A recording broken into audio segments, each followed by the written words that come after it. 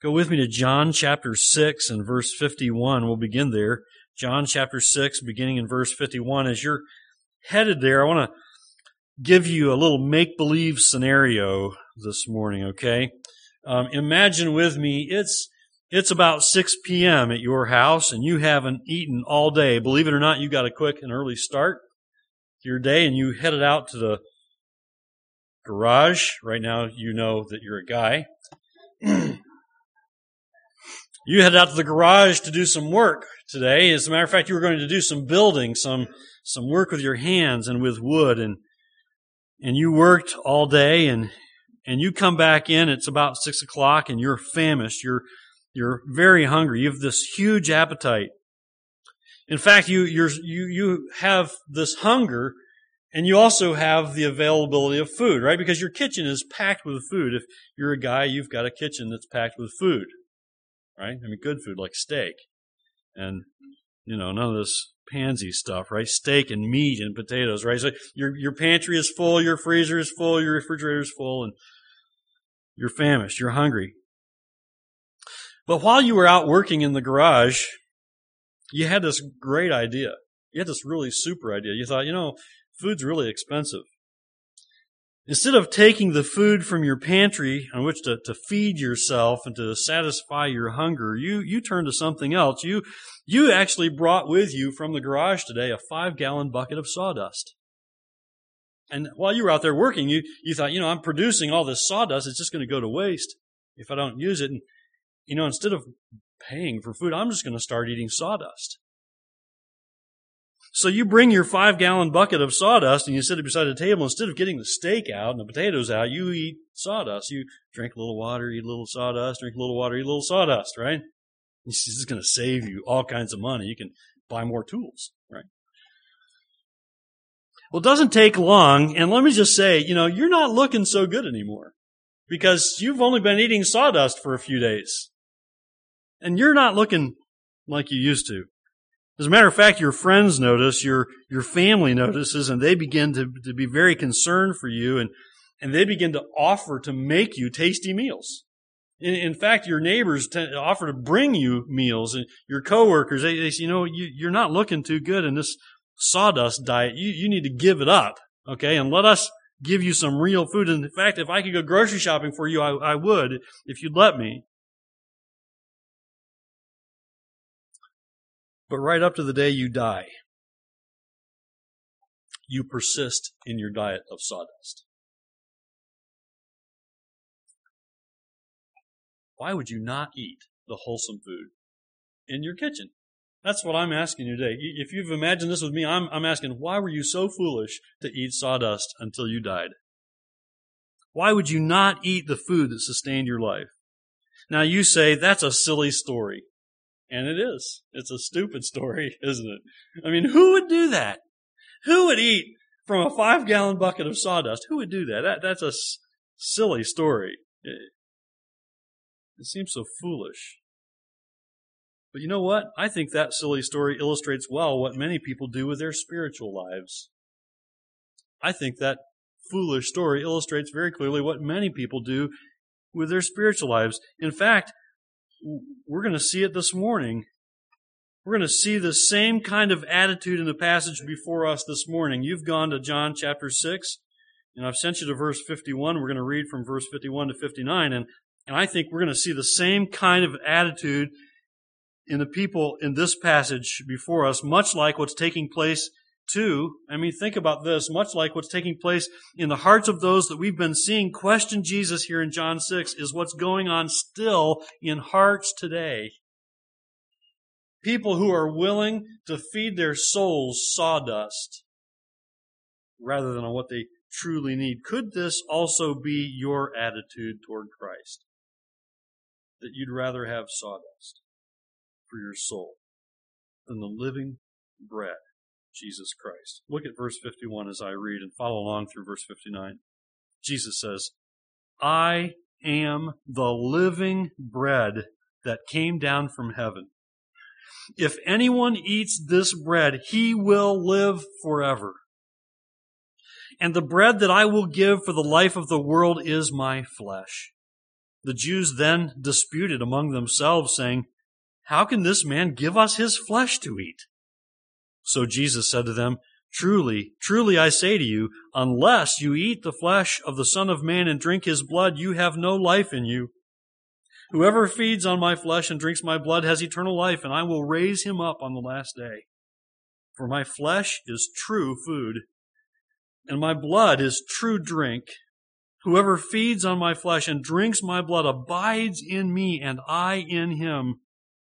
As the living Father sent me, and I live because of the Father, so whoever feeds on me, he also will live because of me. This is the bread that came down from heaven, not like the bread that the fathers ate and died.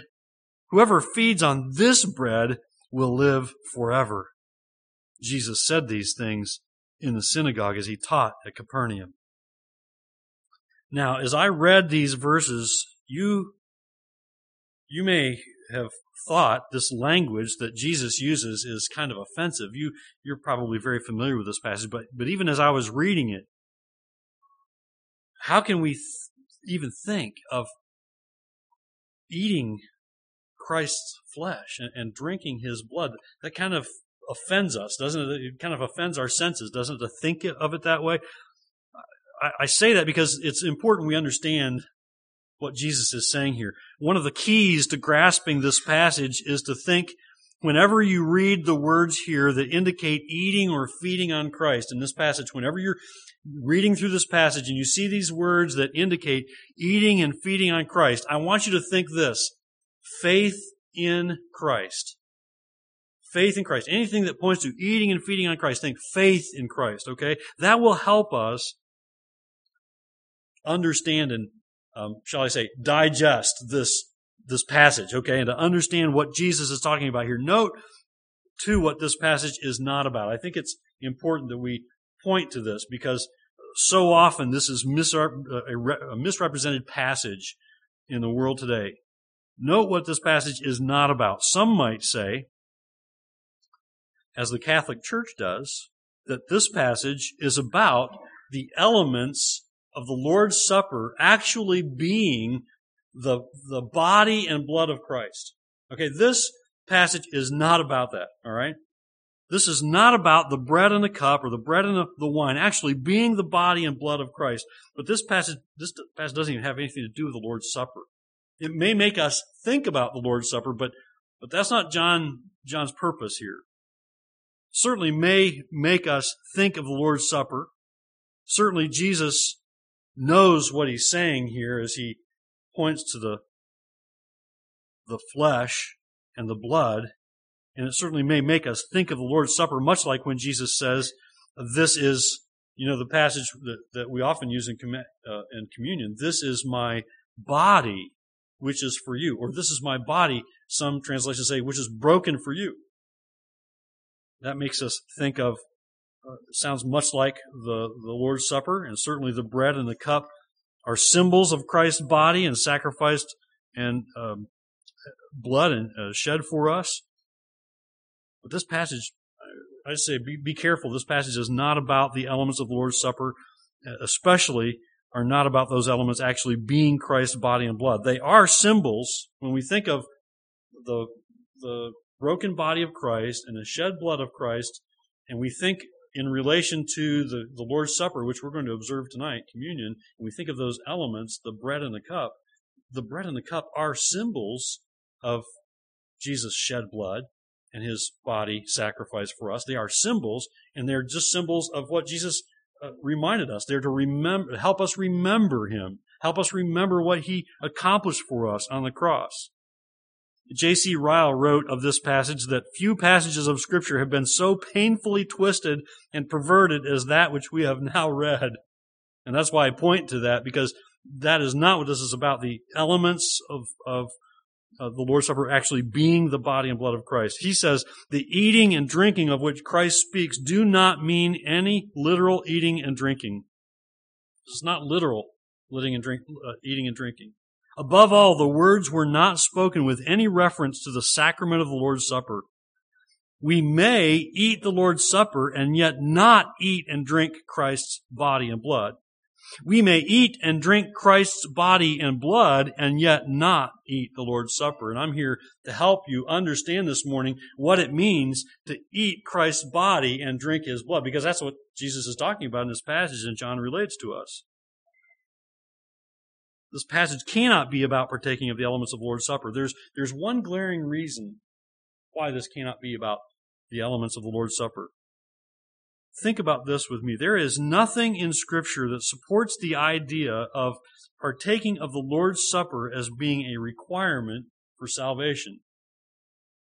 Partaking of the Lord's Supper is not a requirement for salvation, much like baptism is not a requirement for salvation. But what is required for salvation? Think of this. What is required for salvation? What is required for coming to Christ? Well, that which we noted in an earlier verse or earlier verses back as we back up in chapter 6, we know that to come to Christ means to repent of sin and believe in Jesus Christ, right? Coming to Christ means repentance and faith. You turn from your sin and you turn to Christ. You believe in Christ and His finished work on the cross for you and His resurrection. So important that we get this right. The Lord's Supper isn't necessary for your salvation. Baptism isn't necessary for your salvation, but there is something that is necessary, and it's faith in Christ. It's turning from sin. It's repenting and turning from sin and turning to Christ. And we've noted that repentance and faith are necessary for salvation. Partaking of the Lord's Supper, communion, is not. And this is why we can know that what Jesus tells us here is not about literally eating the body of Christ and not literally drinking His blood, but this is figurative speech. You understand that, right? This is figurative speech, which points to faith in Christ. It is a metaphor for faith in Christ. Now look at verse 51 again. I am the living bread, says Jesus. I am the living bread that came down from heaven. If anyone eats of this bread, he will live forever. And the bread that I will give for the life of the world is my flesh. Now, twice already, Jesus has said that He is the bread of life here in chapter 6. Twice already He said He is the bread of life. Once He has said that He is the bread that comes down from heaven. Now Jesus again calls Himself the bread. But this time He says He is the living bread. You see that? He says He's the living bread, and He is leading up to here an idea that those who hear Him are not ready to grasp. They're not ready to understand. Look at the end of verse 51 again, where Jesus says, and the bread that I will give for the life of the world is my flesh. Now, what's He talking about? How can He be the living bread that's come down from heaven? How can He be the bread He gives for the life of the world? Well, it's best to understand here that Jesus is pointing to the sacrifice that He would become as He was crucified on the cross. It's just as He tells us in Matthew 20 and verse 28 when He says, even as the Son of Man came not to be served, but to serve. How did He serve? He went to the cross, didn't He? He came to serve and to give His life as a ransom for many. Jesus came to be a sacrifice. Back in John chapter 1 in verses 29 and 36, John the Baptist called Jesus the Lamb of God, which points to sacrifice, doesn't it? Calls Him the Lamb of God, which reminds us of the sacrifice that Jesus Christ is. And it's clear that Jesus here in verse 51 is talking about His own body when He says, the bread that I will give is my flesh. Now that may seem like a hard saying. It certainly was for the Jews, as we see in verse 52, because they started arguing with each other over Jesus' meaning. Look at verse 52. The Jews then disputed among themselves, saying, how can this man give us His flesh to eat? They were confused, obviously, right? Hard saying. This is difficult to understand. Do you understand why they're having a hard time understanding this? Do you understand why they don't see? We noted it last time when we looked at the preceding verses. This is not the first time they've asked a question that's revealed their unbelief. They don't believe. They don't understand because they don't believe. Earlier they had complained, questioning how could he say he comes down from heaven when they know his father and mother. He's Joseph's son after all. And now their lack of faith in Christ is revealed by their misunderstanding of his statement about his flesh. They're thinking, how can we eat his flesh? Now, why can't they understand? Let's look back a few verses in chapter 6 to verses 44 through 48. Would you go back there with me and just back up a few verses and listen closely? Beginning in verse 44, where Jesus says, "No one can come to me unless the Father who sent me draws him, and I will raise him up on the last day. It is written in the prophets, and they will all be taught by God. Everyone who has heard and learned from the Father comes to me. Not that anyone has seen the Father except he who is from God. He has seen the Father," speaking of himself. Remember what we noted here last time. Salvation is get this, and we need to understand this, that salvation is a sovereign work of God. And no one comes to Christ unless the Father who sent Christ draws them to Christ. That's verse 44. See, the problem is we think, and this is our human thinking, it's like the way we think about a life being shattered when God says, "No, your life hasn't been shattered. I'm trying you, I'm testing you, but I'm shaping you." And we look at a life that's falling apart, and God says, "I'm trying to use you. And this too will be for your good if you'll trust me." And we look at our salvation that way too. Sometimes we think with human terms that we think about our salvation that we come to Christ, that we choose to come to Christ, apart from Christ doing anything in us, when in truth, God draws us to faith in Christ. We think we have faith in God. We think that faith is mine. I came up with that. The faith in God is in and of myself, when in truth it is God who gives us faith to believe in Christ. And you remember what Christ told us back in verses 37 and 38? Go back up some more verses, back to verse 37. "All that the Father gives me will come to me, and whoever comes to me I will never cast out. For I have come down from heaven, not to do my own will, but the will of him who sent me." You see, we think we have chosen Christ before he chose us, when in fact God has chosen us and he has given us to the Son as a love gift. And those whom the Father has given the Son will come to Christ in repentant faith. No one will be lost who's been given by God to the Son. So when Jesus says in verse 47 and 48 that truly, truly I say to you, whoever believes has eternal life, I am the bread of life, and we see the unbelief of the Jews, we can know that their unbelief is not because there's something lacking in Christ. It's not because his message wasn't clear. It's not because he failed to help them see as he spoke, right? It's not because they don't see the truth or hear the truth. They're seeing the truth because Jesus is speaking. There's nothing lacking in his message. What we need to understand is what's lacking is their faith. What's lacking is their faith. They don't believe in him. They don't have faith in Christ. Their faith is lacking because their spiritual hearts are hard and their spiritual eyes are blind. And if they thought they were having a hard time with what Jesus was teaching up to this point, it's about to get even harder. Look at verses 53 through 56 again.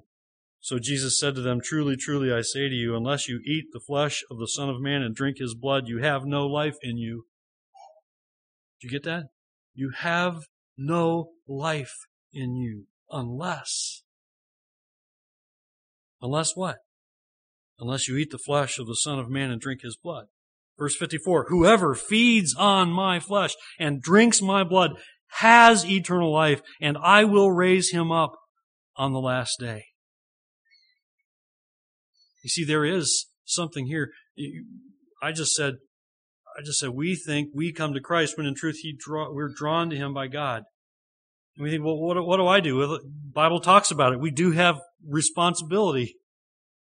Whoever feeds on my flesh, whoever drinks my blood has eternal life, and I will raise him up on the last day. For my flesh is true food, and my blood is true drink. There is human responsibility here. Verse 56, whoever feeds on my flesh and drinks my blood abides in me and I in him. Remember that when you see here Jesus saying, eat his flesh and drink his blood, as we've already stated, he's not talking literally. He's speaking metaphorically. He's speaking of partaking of the element. He's not talking about the partaking of the Lord's Supper either. He's talking about faith in him, belief in Christ. When you see those statements, think faith in Christ, because he's the living bread. He's the bread of life. He's the good shepherd who's willingly given up his life, lays down his life for the lives of his sheep. And I think it'd be helpful here, and let me do this. Let me restate these verses another way. Let me restate these verses with this idea of faith in Christ in place of the eating and drinking, so you can see what I'm talking about here. Verse 53. In verse 53, when you hear Jesus say, unless you eat the flesh of the Son of Man and drink his blood, you need to understand him to mean this. Unless you believe in the Son, unless you believe in the Son of Man and have faith that his blood was sufficient to pay for your sins, you have no life in you. You are already dead in your sins. In verse 54, when he says, whoever feeds on my flesh and drinks my blood has eternal life, and I will raise him up on the last day, you need to hear him say, whoever believes that the sacrifice of my flesh is sufficient to save you and has faith that my blood was shed for him has eternal life, and I will raise him up on the last day. In verse 55, when he says, for my flesh is true food and my blood is true drink, you need to hear him saying, the sacrifice of my flesh and my blood are truly and fully sufficient to atone for your sin.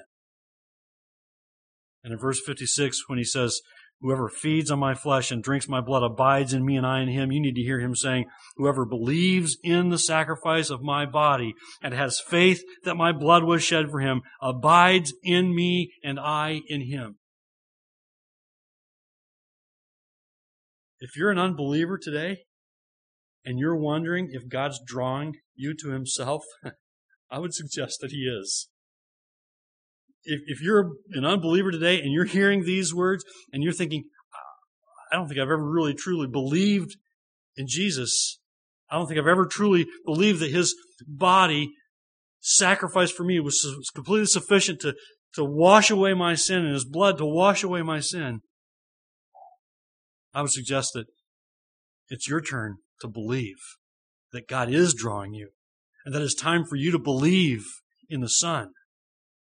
Because that is your responsibility. God commands you to believe in his word.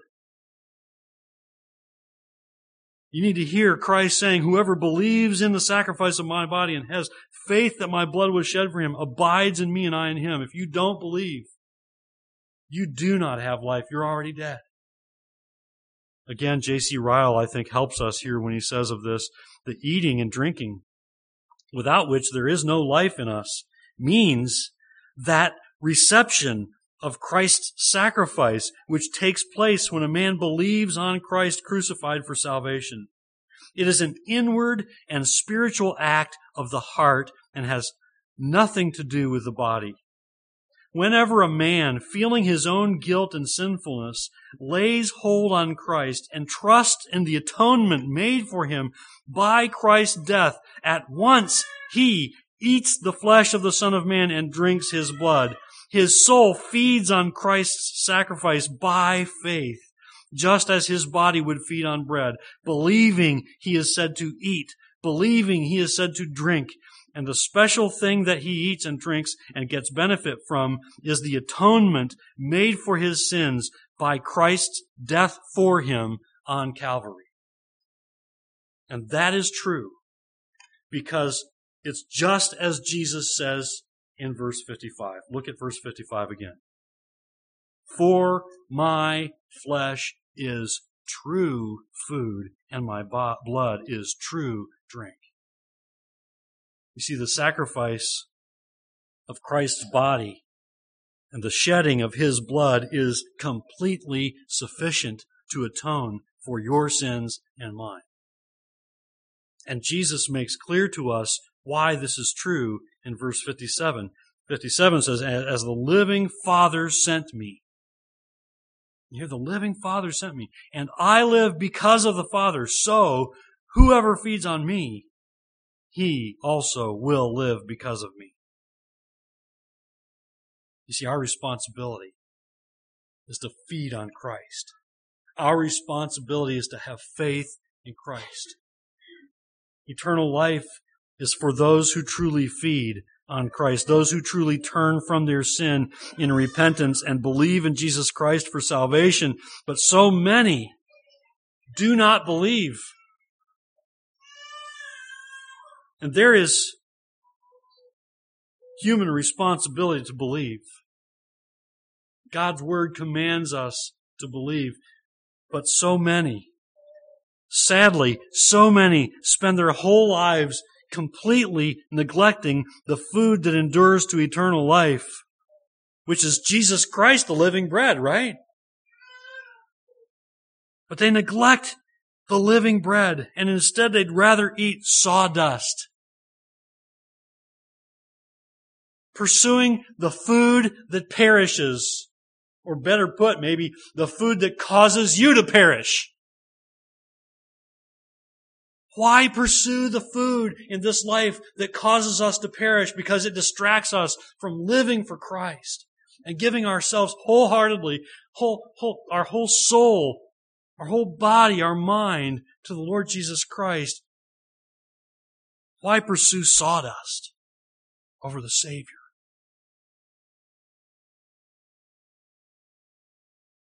Verse 58, Jesus reminds us that He is the bread that came down from heaven. Not like the bread the fathers ate and died. He's talking about the Israelites in the wilderness for 40 years eating God's provision of manna. That was sustaining for their lives for a time, and they eventually died. He's not like that. How? He gives eternal life. Because whoever feeds on this bread, 58, whoever feeds on this bread will live forever. Spend your life eating sawdust, and you'll have no life. Pursue the food that perishes, pursue the things of this life, failing to put your faith in Christ. And Jesus says to you, verse 53, unless you eat the flesh of the Son of Man and drink His blood, you have no life in you. All the while you thought you were living life. Right? We think, I'm going to live life. I'm going to do whatever I want. I'm going to pursue the things that make me feel good. And that's sawdust. You realize that? As one commentator says of those who refuse to believe in Jesus, they are dying of hunger through their own folly while the food is close beside them. Like the guy who sits in his kitchen with a pantry filled, the refrigerator stocked, and puts in his bowl sawdust. Verse 58 says, whoever feeds on this bread will live forever. So here's the bottom line. If you, with your whole soul, feed on the body and drink of the blood of Christ by way of fully trusting in His sacrifice for your sins, which is you partaking of the living bread, which is Jesus Christ, then you are assured of eternal life. You are kept by Christ. And you will be raised up on the last day.